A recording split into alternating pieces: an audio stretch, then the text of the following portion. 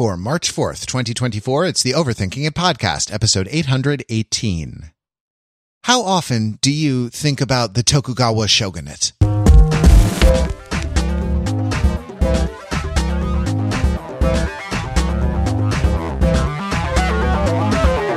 Welcome to Overthinking It, where we subject the popular culture to a level of scrutiny it probably doesn't deserve. The Overthinkers are your smart, funny friends from the internet. We are never happier than when we are sitting around together talking when we are plotting our internecine warfare. When in our feudal system we go to battle against one another.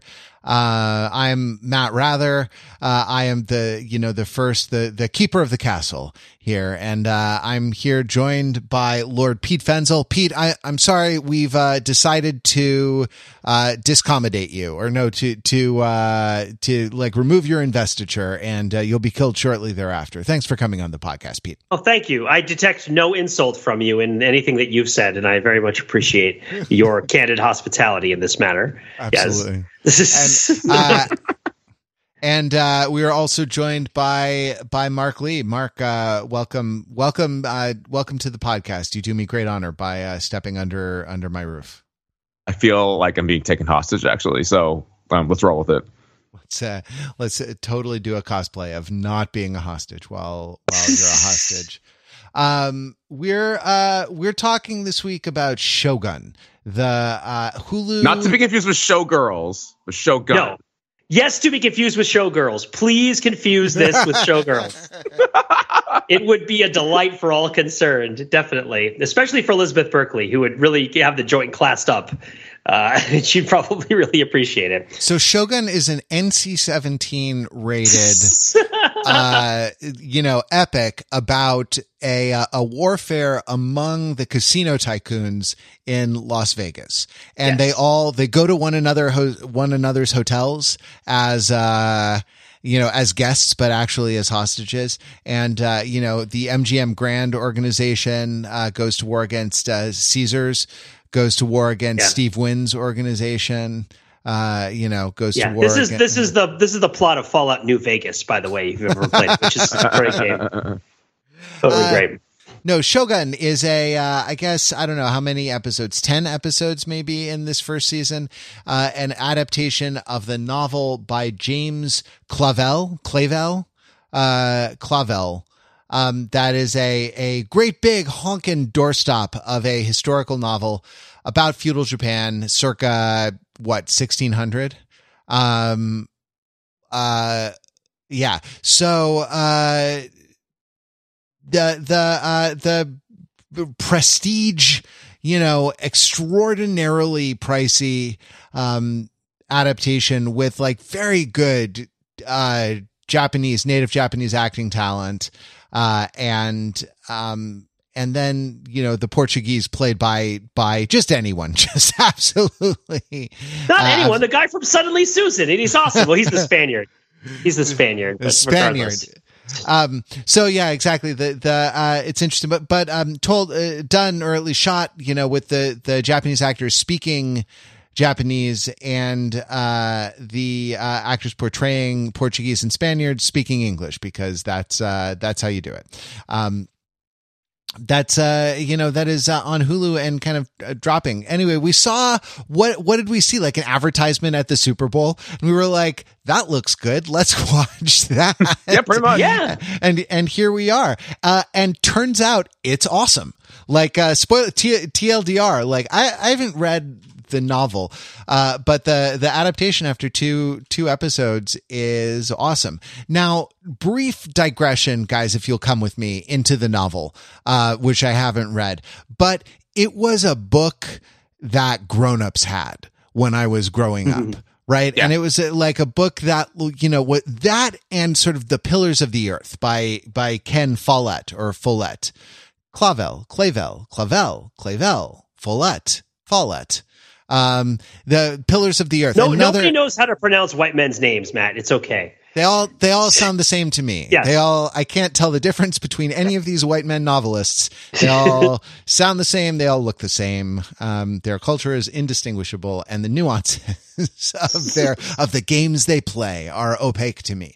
And these two books were like books that, I don't know, grownups had, that like big thick book, big thick like trade paperback, mass market paperback books of 1,000+ pages that grownups had. And that, it's something like, I have a weird relationship with, works of literature of that scale, because I always liked them. I always felt sort of drawn to them in some way, because it seemed like they contained a universe, and I like that. Like, I like that sort of comprehensive aspect of works of fiction, the way they can kind of enfold you in a world.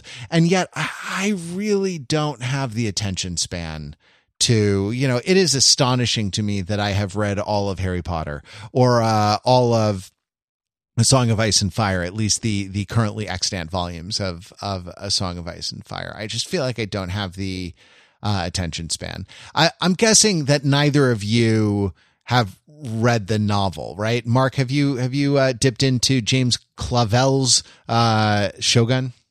I haven't. And speaking of very long books, I've read everything that Robert Caro has written, except for the very short book, ironically. But I too am no stranger. I too am drawn to the big books, and I too also do not have the attention span to tackle anything like this anymore. I like, thinking of you like with the Power Broker on your shelf, and then all the volumes of LBJ, and then getting to what is the short, getting to the short little book and being like, what is this trash? What is this monograph, and throwing insufficiently epic. Yeah, exactly. Will not read. Throwing it from your 300-story, New York apartment building, as it flutters to the ground, the leaves of the page, turning as it goes across Upper Broadway. Pete, no Shogun for you either, I'm guessing. No, my dad had it on his nightstand for a while. I remember it being one of those books where the cover was in relief, where there were sort of like bubbles. Yeah. Right, in the shapes of the letters. Yes. And this is before novels made the big transition to trade paperback, back when it was mass market paperback for stuff like this. And I just remember the sort of gold of it and the puffiness of it as being two sort of markers of quality of a type and era that on some level I knew would not be mine.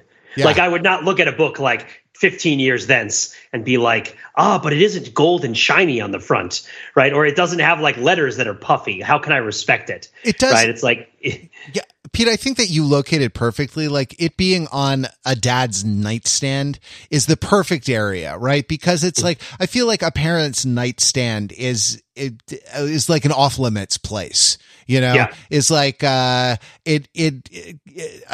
it connotes adulthood for me. It connotes like the kind of the mysteries of adulthood, and kind of like putting these very thick mass market paperback books into like putting them under the sign of the mysteries of adulthood seems appropriate. And yes, it was a beautiful sort of object as well, or at least an intriguing sort of object with its puffy letters embossed in the thin cardboard of the cover.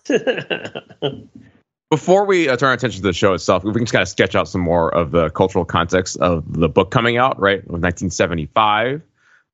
Is it fair to say that America was having a certain moment with Japan, right? A mixture of fascination and fear, and also straight up xenophobia as well. I mean, or was that kind of more the 80s?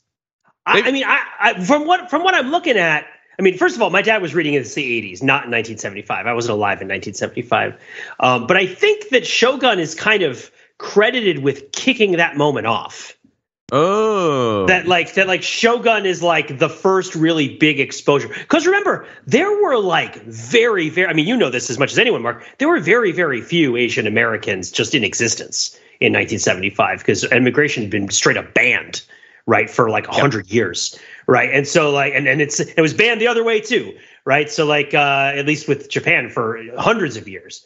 And so like there was just not a lot of mixture and like interchange between the two cultures. I think Shogun is credited with kind of putting Japanese culture on the map for Americans in a way that it wasn't after the Second World War.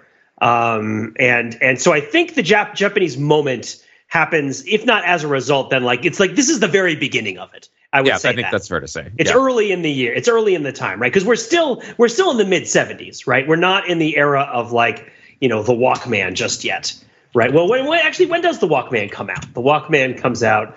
I want to say those early 80s. In 1979 is when it first comes out. So we're like a little ways away from the emergence of this stuff. Like maybe we're dealing with Seiko watches, right? It takes maybe like 15 years or so for many hibachi restaurants to be named Shogun.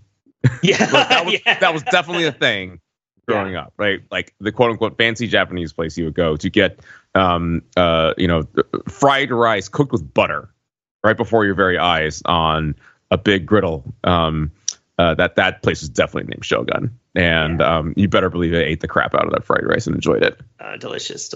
It's so I want to read the reception. I want to read the reception chapter or section of the Wikipedia article for the novel.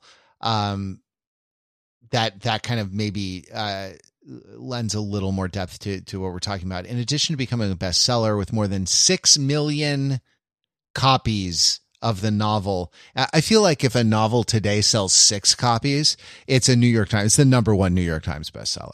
It's 6 million copies of the novel in 14 hardcover and 38 paperback printings by 1980. Shogun had great impact on Westerners' knowledge of an interest in Japanese history and culture. The editor of Learning from Shogun, Japanese History and Western Fantasy, 1980, estimated that 20 to 50% of all students in American college-level courses about Japan had read the novel. So this became like the American curriculum on what Japan was. And that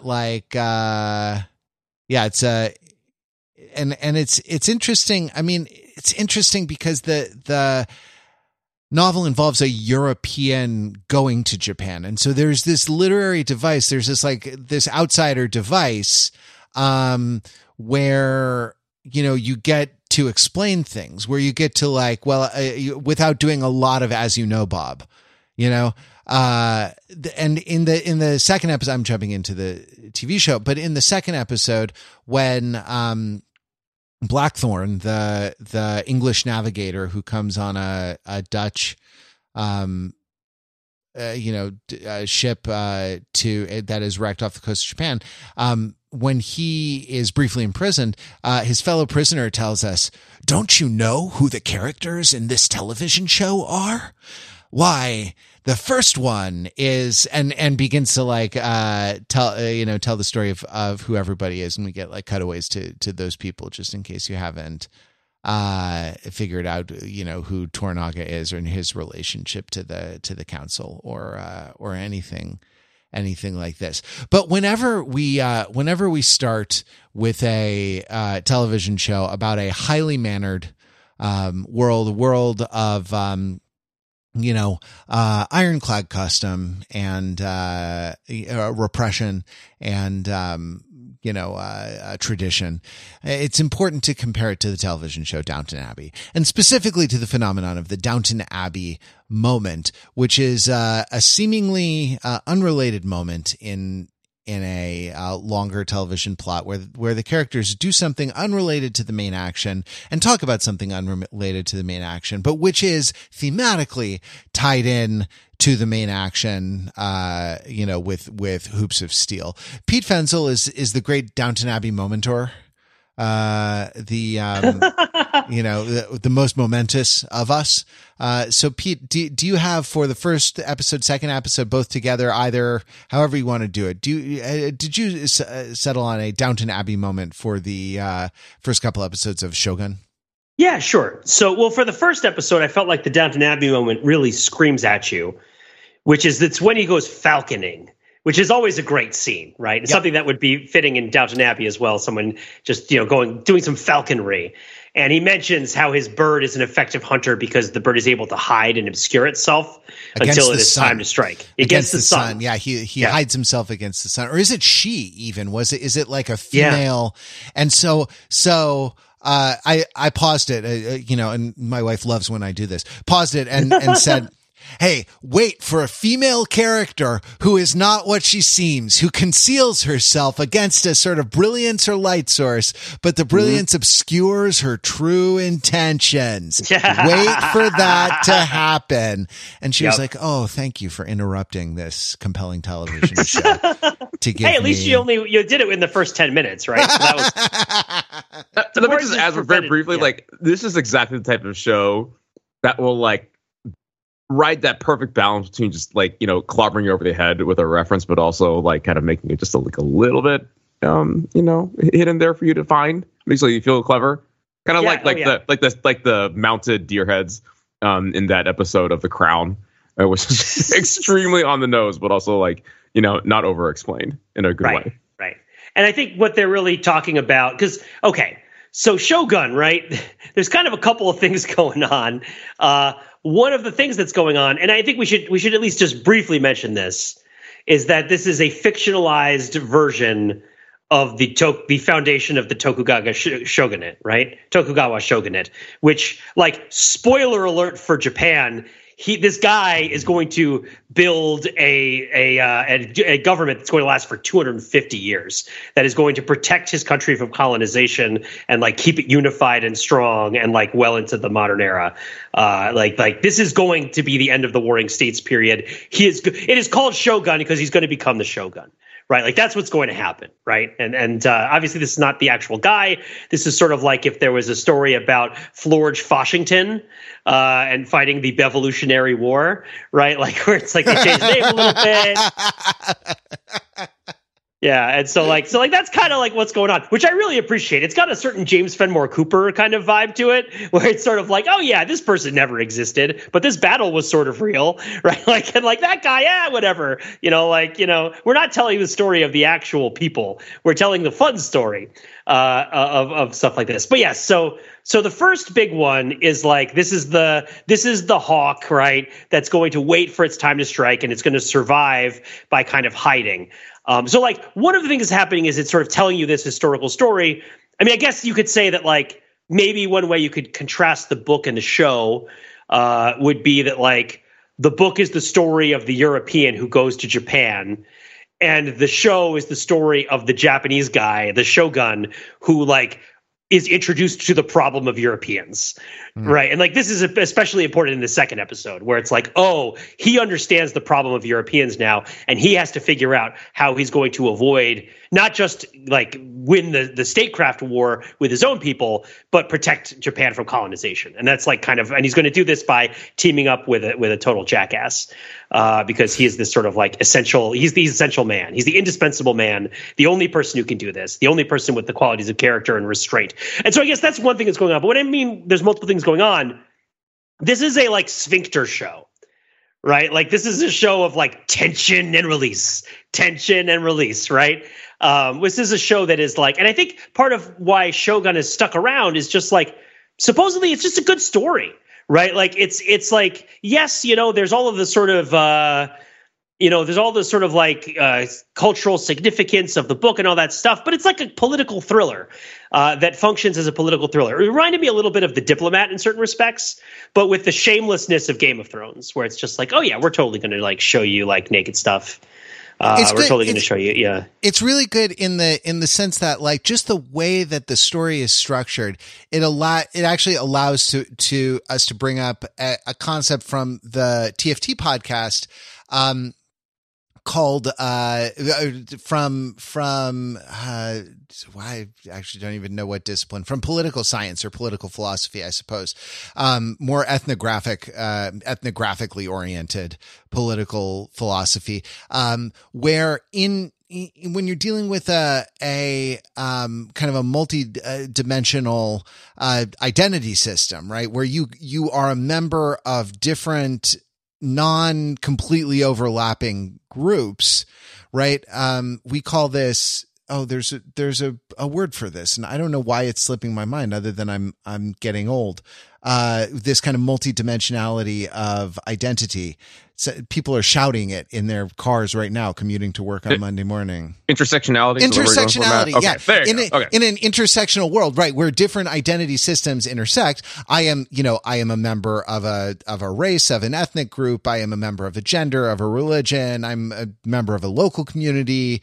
I'm a member of certain interest groups within my local community and stuff like that. And when I meet another person, it is important to understand kind of what the battlefield is if there's going to be a conflict, right? Like it understand what is the continuum upon which our interaction, is going to turn. And so the idea there's sort of many there are many sort of cleavages between you and another person with whom you're going to come into conflict, some sort of social conflict, right? And you have to determine the salient cleavage at any one point. And this was our fellow overthinker Ryan did political science fieldwork in communities in Africa, where the kind of your group, like what kind of family you're from, or what religion you are, or, like these things, or whether you're male or female. And like when you meet another person on the road, you kind of have to figure out right quick what the relevant, kind of identity dimension that you're going to be talking about is. And so it's a thought technology. The idea of a salient cleavage is a thought technology for managing conflictual encounters between sort of intersectional identities, because you got to sort of figure out what the relevant dimension, or what the salient cleavage is going to be. Like what is the cleavage being like ravine? Like what is the canyon on which you're on opposite sides of? Is it man woman? Is it Catholic Protestant? Is it one religion or another? Is it racial? Is it whatever it can be? And there are, so you just go into this world and there are so many different kind of competing systems of association, right? And systems of obligation and loyalty that layer on top of one another. And this is, and it's just like, you can tell it's going to be great kind of from the very beginning, because of this, because that these different things will be like profound, in terms of how they interact. One is Japanese European, right? One is Catholic Protestant, or native Japanese religion. One is family, right? And the kind of I feel like after 2 episodes, I haven't totally tracked all of the marriages, but there are a couple of ones that are that seem important. One is that seems like it's going to become very important. Is man woman. Between what is her call? Her westernized name is Maria, but I forget her Japanese name. Mariko is the and her husband does not like that Toranaga is calling on her to do translating and stuff like that. He does not like that she has like an official function. He is displeased. Right. And that it just is it is a rich storytelling. It is a rich storytelling field that you can tell.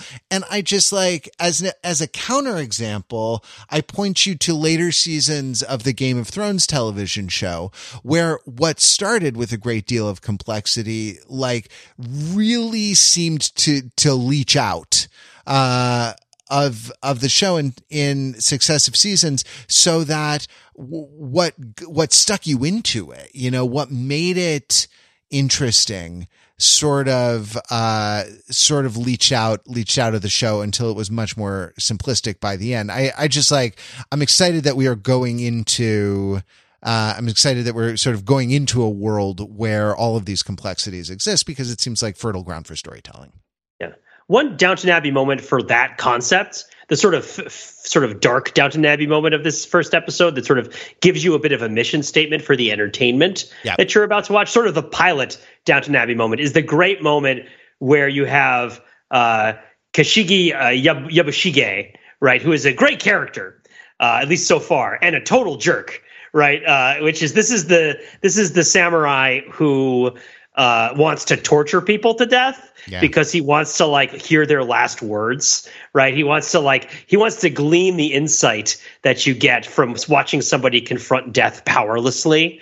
And so he like boils this man alive for like a day and a night in the hopes that he's going to have some sort of moment of clarity when the guy dies. And then, of course, the next morning in this sort of beautiful brunch that he's having, like staring out at the chirping birds and the peaceful wilderness around his home, his lavish home, and it's just like, nope, it was nothing, right? And then there's the great moment where the courtesan has come to his house and has heard about his horrible violent penchant for doing this thing with dying men, and then she goes to town not on him but on the other dude, right?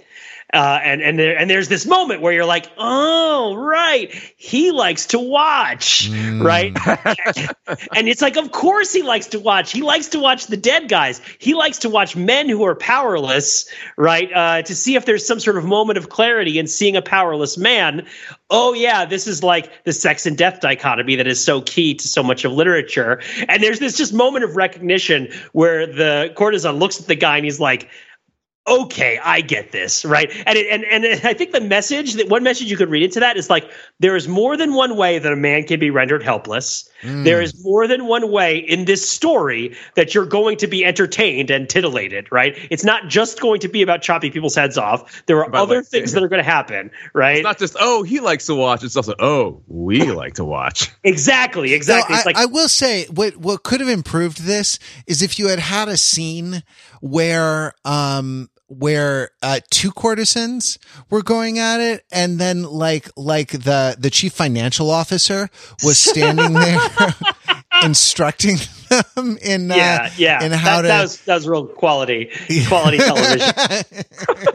I just love this moment where it's like, don't worry, this is trash, right? Like, which is just, I mean, it isn't, but it's like it's a TV show that has a lot of care put into it, and I think maybe the best metacasting in this show, or like there's really some very profound metacasting in this show, that you have Hiroyuki Sanada as Toranaga, right? Who very clearly is imbuing this role with like a lot of importance. And you could tell from his interviews that he thinks that this character is like very important, because he's talking about the sort of disunity of the world in his interviews, and a real lack of mature leadership that is sort of willing to sort of take on hard problems and solve them. And so like he sees this as a very sort of highbrow, high class endeavor. And of course, when he's not around, it's like, yeah, but this is like a cable TV show, and like we kind of are going to do these other things, and we're just going to slip this to you to let you know in the pilot that like, don't worry, we got you, right? Like this show is also trash, right? You can watch it for your moment of brief nudity that you come to expect from quality prestige cable television from 10 to 15 years ago. When the second episode comes on, Pete, and there's a V in the content warning but no N, like it's kind of like, what am I even doing here? Why am I even watching? Why am I even watching this? It is a bit of a bait and switch. The first episode just being that extra little bit salacious and then extra little bit hyper violent, when the second episode is like just not as much of either of those things and is more political. Still very good and very interesting. It's like, okay, they hooked us. They got us in the door. Right? Like, hey, this is a big fat book from the 70s. I'm sure there's a lot of time for people to do various unsavory things to each other. Just to be clear, right? The promo imagery for this show has a dude riding a horse with the big katana blade and full on samurai warrior regalia, right? So like, we're going to see that, right? That's not going to happen. It's got to. It's got to. Also notable, absence of white pirate dude from the promotional material from the story, which is super important, right? It's like, this is the Shogun about the Shogun, and we're going to watch him Shogun all over the Shogunny place, right? Like, he will be Shogunning. We are double-barreled Shogunning here, all right? We are like, this is an automatic, like dual-loaded 12-cartridge Shogun that we are going to fire at this television. And he's going to be with a katana on a horse. He's going to be kneeling down, looking sad a lot of the time, talking about complicated political things. It's going to be great. Yeah, right? Additional context and background by that. So I understand, right, that in the 80s, Shogun was adapted to television as a miniseries, and everything you described, Pete, was not the case. Right. For the 80s thing. It was much more centered around the white character, no surprise. Even to the extent that, like, I believe, I haven't seen this, I'd read in the New York Times, that dialogue between Japanese characters, they didn't even bother to subtitle it. Because this wasn't I laugh because the tears are coming. Yes, that does not surprise me at all. I did not know that, but it does not surprise me at all about the incompetence. And if I can bring in other television shows, which kind of buttress like kind of the moment this is having here about the Japaneseness of it, right? Is pachinko is actually relevant to this whole thrust here. Well, I mean, it's the broader, prestige television kind of thing as well too, right? But like pachinko being my favorite novel perhaps of all time, by Korean American author Min Jin Lee, about Koreans living in Japan, and was an adapted to television for Apple TV. Basically like 49% Japanese, 49% Korean, and then the remaining 2% in English, right? Like, this is like this fascinating moment where an ostensibly American production, right, can come out and basically say like, yep, this is it, But Asian people speaking Asian language, read the subtitles, bro. Like, you this is what we're doing. But like, you can't pay this much money and only exploit the property in one territory. You know what I mean? Like, yeah, also that, yeah. The nature, I think, of how these things are getting produced means that they have to play globally. And like, Japan's a big market for entertainment, and like they have their own film industry. I don't think anything, like, I watched some of the behind the scenes stuff. And like in some of the behind the scenes stuff, there are some crew people who say like, yeah, the Japanese film industry couldn't afford to do anything like this ever. Like, we need, we need that American money, but like, also, it's their sort of crew working on it, right? Like getting funded in this particular way, in this big, this big multinational production. It reminds me some of like European films, that like there are Italian movies. If it's like after the war, I think there was someone with a better film studies background is going to, well, actually me in the comments, I confused Russian directors once several episodes ago, several months ago, and got taken to task in the Discord. So I apologize in advance, to the more knowledgeable people who will have to come and clean up my mess here. But like, after the war, Italian cinema couldn't shoot with sync sound, just like the money wasn't there, or the technical facility, like the infrastructure wasn't there to do it. So they shot everything MOS and then like post dubbed it all. And this became the norm in Italian cinema. So you would have productions, like marquee productions, with actors from different European countries, each speaking their own language, and then just dubbed into the language of whatever market, whatever market the movie was playing in at the time. And you just can't do that anymore, right? Like this level of sophistication in the consumer has gotten to a point where they won't accept a show, right, where that's the case. And like, Yeah, I mean, like to that point as well, right? The article that I read about the production of this goes like the ridiculous painstaking lengths they went to, like, do the research, make sure that the historical authenticity was there, but also the Japanese being spoken itself was like somewhat reflective, but not entirely reflective what was being spoken at the time. Well, I'm sure it's like middle. I mean, it's the period of like Shakespeare's English, right? Like, and I'm sure, Shakespeare in Love, wasn't done in authentic Elizabethan English, because early, it's modern English. You can read it, but like, it's just like the idioms, the phraseology, like the whole, stuff would be pretty unrecognizable to people. Like you couldn't, no one, yeah. You couldn't. No one would believe it. If everybody sounded like they were from West Virginia, nobody would believe it was actually England, right? But to add another dimension to this, of course, like, oh man, as a nerd, right? I guess at least ancillary, as a sort of ancillary nerdish or geekyish person, what's one thing that people don't do is watch TV shows with Japanese subtitles, right? Like, and in fact, I wanted to point out, with English subtitles. Yeah. Sorry, Japanese shows with English subtitles. Japanese shows with Japanese subtitles in English. No, it's double it up, right? I want to watch my Naruto in Japanese with Japanese subtitles for like maximum weebology. That is not. Have you seen like a lot of stuff that gets, especially stuff that's kind of like quasi legally brought into other markets? Sometimes they just put the subtitles on top of the subtitles, right? Yeah, I'm sure you've seen this, where there's like this kind of geologic layer of 2 or 3 subtitles in like, Mandarin and then Cantonese and then like English layered over that or something like that for a Chinese television show. It's called exhibit style. Yo, dog. I heard you like reading subtitles. I meant English subtitles on Japanese. I was talking about anime, of course, but also there was a study that came out in August that I had heard about recently that's pertinent to this, that said that 59%, and this is from YPulse, who I've never heard of before and never will hear of again, that 59% of Gen Z respondents watch TV with subtitles, just as a matter of course. And 52% of millennials do it as well. And it's attributed to, and 100% of my parents also. Even though the volume is so loud, it's so loud. The volume is so loud. I can't hear myself thinking here. Also, the subtitles are on. Pete, what is the reason? What is the reason that this survey proffers, or that you would proffer? And then I'll give some potential others as well. Well, the survey gives 2 reasons. The first reason being that TikTok has subtitles, so people are used to it, and that subtitles in general are kind of a friendly thing when you're watching something on your phones. But then, of course, if we go back to our podcasts did we podcast about Wonder Woman 1984? I think we did. Yep. Or about Space Jam 2.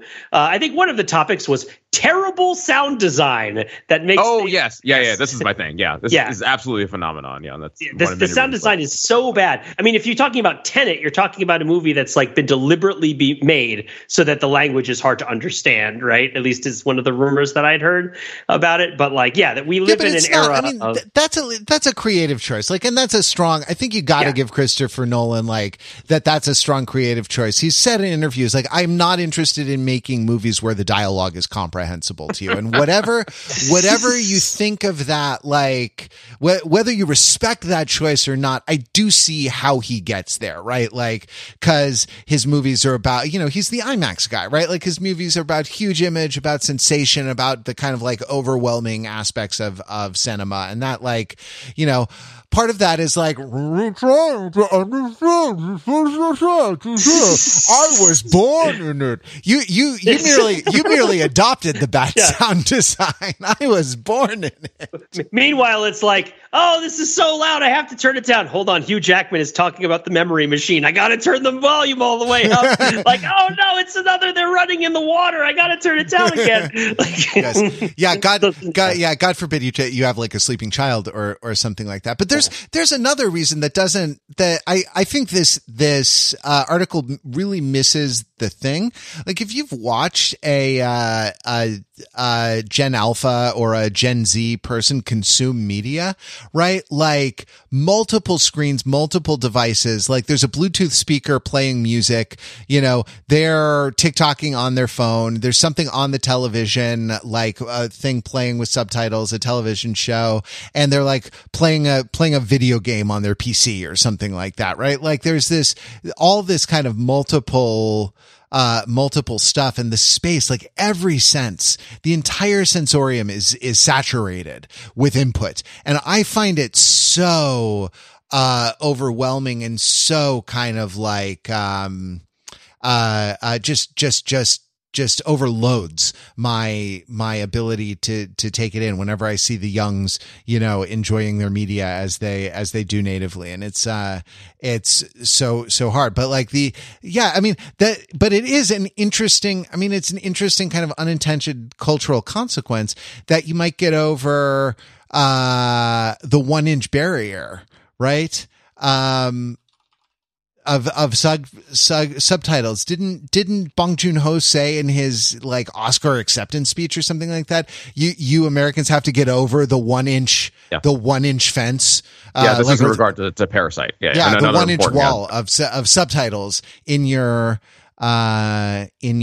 films.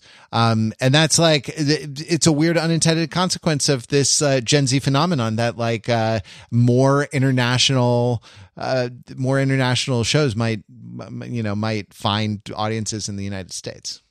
All right. So we're talking about, cross-cultural exchange here, right? Which of course is, one of many which we do every week, from the bleeding edge to the trailing edge. Yes. Thank you, Matt, for bringing your advanced thought technologies on a boat. Yes, so that your Christianity savages. And your Christian weapons. Yes, exactly. Actually, what's awesome, the show does. Sorry, Mark, you're about to say something, but briefly, the show does something. The show does something awesome, which is show how much better at the time throughout all the Middle Ages and like well into the modern period, like how much better Eastern cities were than Western cities. They were so much cooler and more advanced, about which it's sort of actually remarked on in the show. But Mark, I'm sorry, what were you about to say? No, I was trying to see, we started to touch upon this a little bit, right, with the main Japanese actor. About how he sees this has these big ideas about the moment and this role and things like that, right? So kind of my question here is like, why Shogun now? Are we to read anything into this particular story of a white dude, integrating himself into Japanese society and bringing weapons, and kind of stirring the pot in that way, but also Japan also pushing out and defending against foreign influence? Is there anything there? Yeah, I think a couple things. Yep. I think that we have not watched enough of this show yet to know how ultimately militarism is going to be depicted as a positive or a negative influence. Mm-hmm. Obviously, there's the ongoing controversy with whether Japan should be more militaristic in the world. Militaristic, maybe not the right word for it, but you know what I'm talking about. Less pacifist, maybe. Yeah. Less more militarily involved, right? And I guess that might be part of it. But yeah, I do think the big thing is just the vogue of anti-colonialism, right? Like it's people are into the idea of anti-colonialism now. It's like fashionable, right? And by anti, I mean like flip the script, right? Like tell the story the other way. I think that's like I think that is a reason to redo this. I think this show in that respect feels a little bit similar to like the Foundation show or the Wheel of Time show, which are shows that are to an extent about refuting their source material, like sort of undermining the key proposition of their source material in a modern way with love, right? So like, if the idea of the Foundation, I mean, I haven't watched the second season of the Foundation show yet, but the big part of the idea of the first season of the Foundation show is that if you like the Foundation book and you watch the show, there's a whole bunch of times in which the show directly comments on how the ideas in the book are stupid and directly confounds your expectations for the ideas in the book. Most notably by like recasting a lot of the characters. Not recasting, but recasting in the sense of redepicting them as like women of color, right? And like talking about kind of the arrogance of the scientists, right? Which is really not a theme of the original book, right? The scientists are not arrogant; they're merely very smart, right? And appropriately so, because they are scientists, and that is what scientists are supposed to be like, as these white dudes who are talk to each other in their spare time.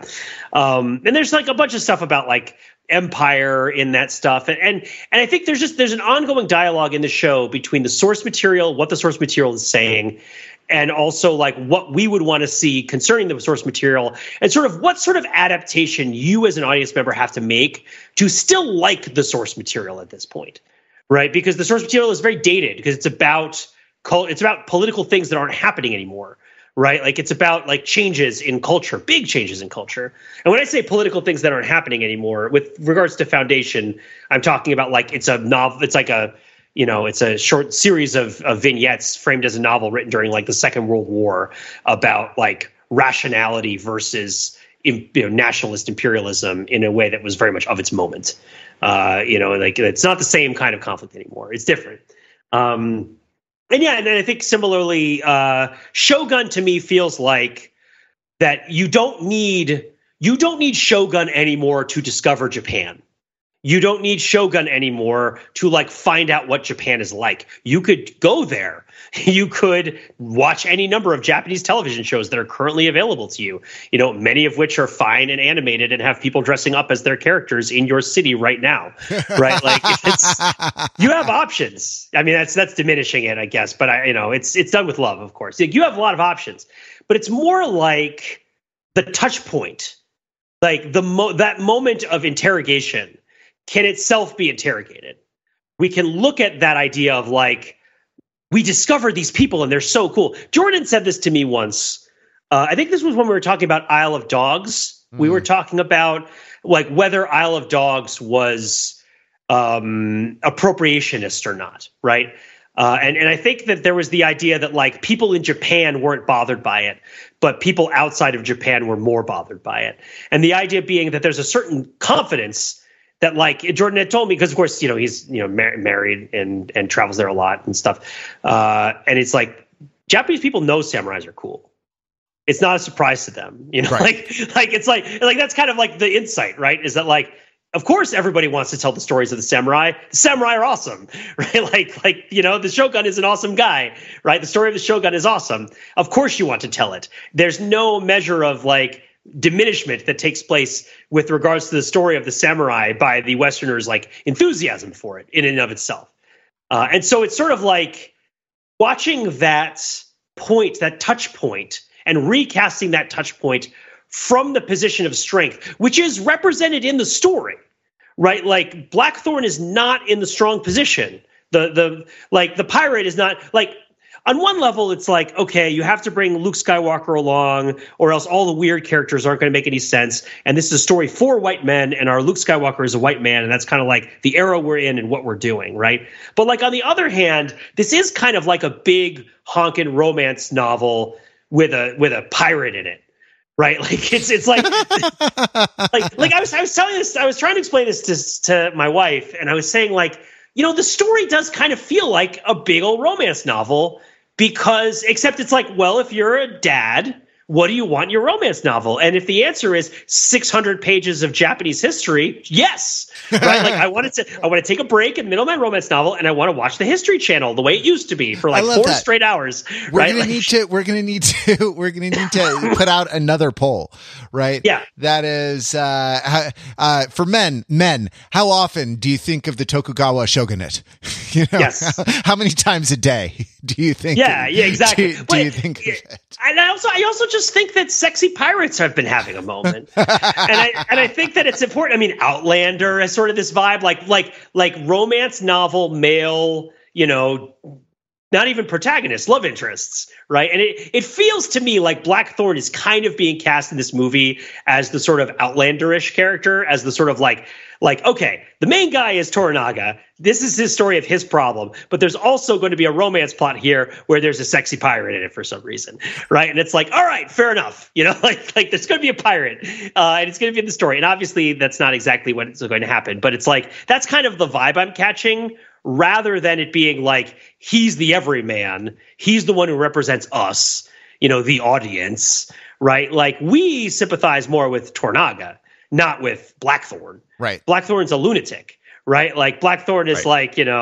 exotic, strange creature, right? Like, I'm sorry, I've gone off. Toranaga is middle management and kind of really struggling with managing up and managing down. Yeah, he really navigating power politics in the workplace. And he knows that he needs to have, he doesn't have the job. He's dressing for the job he wants. which is by getting on the sword on the horse with the katana in the poster. But yeah, no, this guy is the guy who should be promoted, but that he's not being promoted, and you sympathize with that. We all had situations where all of a sudden your boss converts to Catholicism and is given all this power and weaponry by the people, and it just doesn't feel fair, right? Like, I think that one of the strengths of this though is that wisely the kind of the flip the script telling. Let me back up and say this another way. I think you can fall prey to a particular kind of like good intentions trap when when you tell an anti-colonial story from the anti-colonial perspective of the colonial power.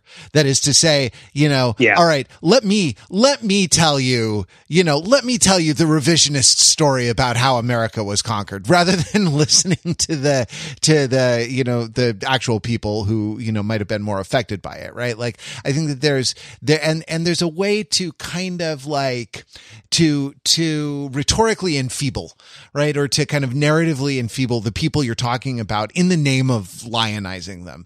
And this really avoids that, I think, by hiring Japanese actors, Japanese crew, it's Japanese writers, Japanese creator, producer. Right. Yeah, exactly. Right. That it really seems that actually, like, rather than being like, okay, we need to like undo the wrongs of the previous story, like by just kind of putting a negative sign in front of everything. It's sort of like, well, no, there were people, there were people, there in Japan, believe it or not, a whole civilization like there, and they had points of views on everything. And so let's just like, center what those points of views are rather than, try to undo, I don't know, rather than try to kind of simplistically undo, what you assume are the colonial biases, the kind of Orientalist biases of the earlier telling of this kind of story. I thought a lot. Sorry, go ahead. This goes back to something you mentioned, Pete, briefly. Like, I'm not sure who you were referring to in terms of the Japanese creator producer, but like, one of the driving forces behind this is actually a Japanese American woman. Yeah. And again, like, but like fascinating, quote that she had is basically like, I thought I'd be like, bringing, some Japanese perspective to this, but turns out I'm Japanese American. That's a very different thing from being Japanese. That's good. And like, she's found herself this kind of extra other layer of alienation that I shall just say is very familiar to Asian Americans who travel back to Asia and try to like, square the circle of their own identity. So, sorry, but that is like just yet another like, fascinating detail for the cross-cultural exchange that's present. I mean, that's it. Yeah. Her name is Rachel Kondo. So and she's interviewed in some of the behind the scenes stuff. Like, you can click over to the other tabs on Hulu. It's actually pretty good. Some of the, like, a lot of the promo materials for TV shows like this are terrible, but it's actually pretty good because, like, I don't know, some of the detail, like the detail of the fights and like how some of the architecture was reconstructed and stuff like that. I'm a big nerd for that kind of thing. But yeah, it's and so she was on the 2 episodes we watched was co-writer, TV creator, I think, or executive producer, right? And the and co-writer, I think, of the first 2 episodes. Yeah. The another thing I would want to add is this made me think of the Norman Lear podcast we did and all the prep work we did for the Norman Lear podcast, where it became apparent that no amount of good intention was going to make those various Norman Lear shows that featured Black people, Latin people, whatever, right? Not whatever, but like because he had a whole bunch of different shows with, like the divorced woman, right? Like all these like white men writing all of these people that were these kind of underrepresented on TV, minorities. And like, no amount of perspective was going to make them not make it terrible at times. The only thing that made it not terrible was when the actors and writers who knew the reality were there to tell them when they were being stupid, right? Like, so like it is not controversial to say that, say, like Good Times is a much beloved show among African Americans, generally speaking. It is also not controversial to say that the cast of Good Times was pissed off on many occasions by the way that they were treated or forced to talk by the writers, and also that several of the black writers of Good Times had big problems with the producers. John Amos left. John Amos left the show. It's a sign of it right there. Yeah. So it's like, so with Shogun, right? Like, obviously this is happening on a different dimension because like so many of the people working on the show are not only have the knowledge and perspective, but the position to be like, no, we are not going to do that. That would be stupid. Right. Like I cannot imagine somebody like throwing a fast one by Hiroyuki Sanada. Right. Where it's like, oh, yeah, you have to say like, oh, my honor, in this like very intense, Japanese way, like make it more Japanese. No, you're not going to. What are you talking about? Like, you're not going to be able to throw it by this guy, like you're not going to be able to get it past. Like, and I think that might be part of, because I hadn't even thought of this. And thank you, Mark, for bringing it up. Like, that this show might also be part of that Asian American looking backward at Asia moment, where like this is sort of like Riverdance, right? This is like for Irish people, where it's like, oh, I will watch all these things that are about my own historical legacy, my heritage, right? I want to watch. So Pete, you only use Kerrygold butter. I know. I know exactly. And I'm saying this is better than that because they don't get Michael Flatley to do it. Nothing against the Lord of the Dance. We have only seen 2 episodes, Pete. Like there's a lot of opportunities. Guys, you know what's delicious? What? Fried rice cooked with Kerrygold butter. Man, that's just. Oh man, yeah, no, none of those mackerel snappers are allowed near my fried rice, right? Like, but yeah, no, it's. I did see a billboard for Celtic Woman the other day on the highway, and it made me chuckle. Wait, so just the concept in general of. Are you not familiar with Celtic Woman? No, sir, I am not. It is a live show you can go watch where they it is like the vaguest. Is it at a strip club? What is it's this at thing? In your local major performing arts center. It's an Irish all-female singing group. They're a musical group, and they sing the Christmas specials and real Celtic music. And it's sort of like for people who feel kind of stripped and severed from their heritage and are looking for anything to feel connected to things that existed before them or after, right? And so, that, and also it's like it's an identifiable feeling, I would assume, right? That it's like I have my family has assimilated into this culture, right? And like this Celtic Woman just feels like the most ridiculous example of this sort of thing. Just the fact that it's called Celtic Woman, right? It's just like, and they wear big long dresses and it's the Shogun is not that. This is what this is the thing, man. Like when I came from Los Angeles to the East Coast, where you live, and the people like you out there on the East Coast, right? Like I was flummoxed, really, because we don't have ethnic white people, in the same way that you have ethnic white people. That is to say, the salient cleavages are very different. Right.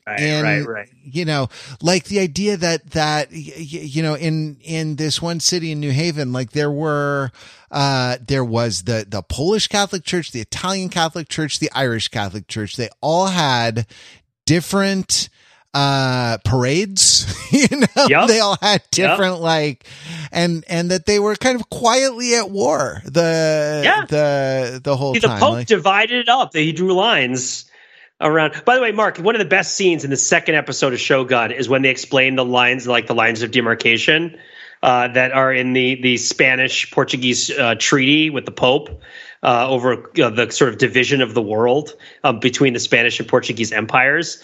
It's a great scene. It's an absolute great scene. Matt, did you agree that it was a great scene? Yeah, absolutely. 100%. Because it's basically like Toranaga has no clue about any of this stuff.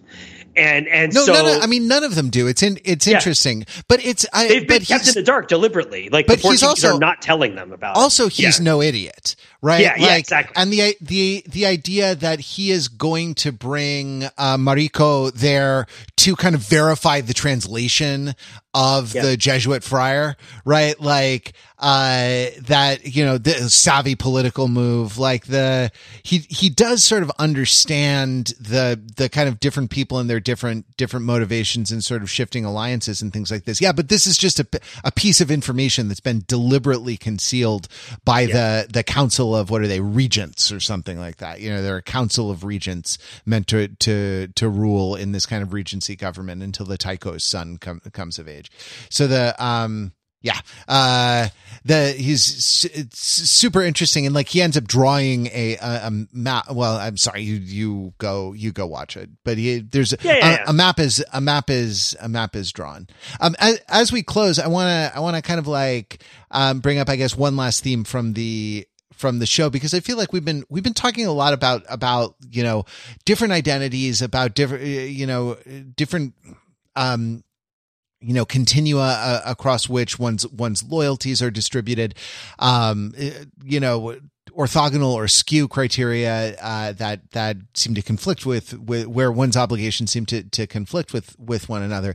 And the show itself provides a thought technology for kind of addressing this. And I feel like maybe as we close, we can sort of address this. And it's told by when Blackthorn is briefly in jail, he meets a friar who is supposed to be a Franciscan, so not one of the Jesuits, right? So even among the Catholics, even among the Spanish and Portuguese, like you can be in different orders, different religious orders. So he's a Franciscan. He's in jail because he defied the Jesuits and their rapacious greed, and he says he kind of repeats to Blackthorn a maxim, or at least what he understands as a maxim, that every man has three hearts. And the heart that's in his mouth for the world to see, the heart that is in his chest for his friends, and then like the secret heart that that nobody else knows. And like this idea, and Mariko says to Tokugawa, I have more than one heart. When she's asked, is it okay? This Protestant pirate, right, Blackthorn, is offensive to your religion. She's a convert to Catholicism. Like, is it okay? And she says, I have more than one heart. And this is a really interesting thing, right? This is a really interesting idea. And I think what accounts for a lot of the promise that you can tell that I'm excited about, like watching the rest of the show, like the promise that I feel, for the storytelling, because it allows for sort of richer characters. I think if you look at even a lot of like very high priced television, let's compare this to another really high priced streaming show. How about The Night Agent?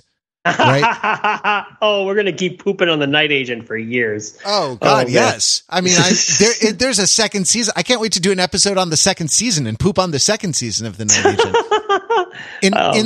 In the Night Agent is a spy thriller, and so it's about shifting loyalties and like not knowing kind of where you stand and the kind of the different dimensions upon which loyalty can be distributed and how those might conflict, including loyalty to one's self and one's character. But that's what that is. And all the characters in The Night Agent are exactly one thing, and they are that thing all the time.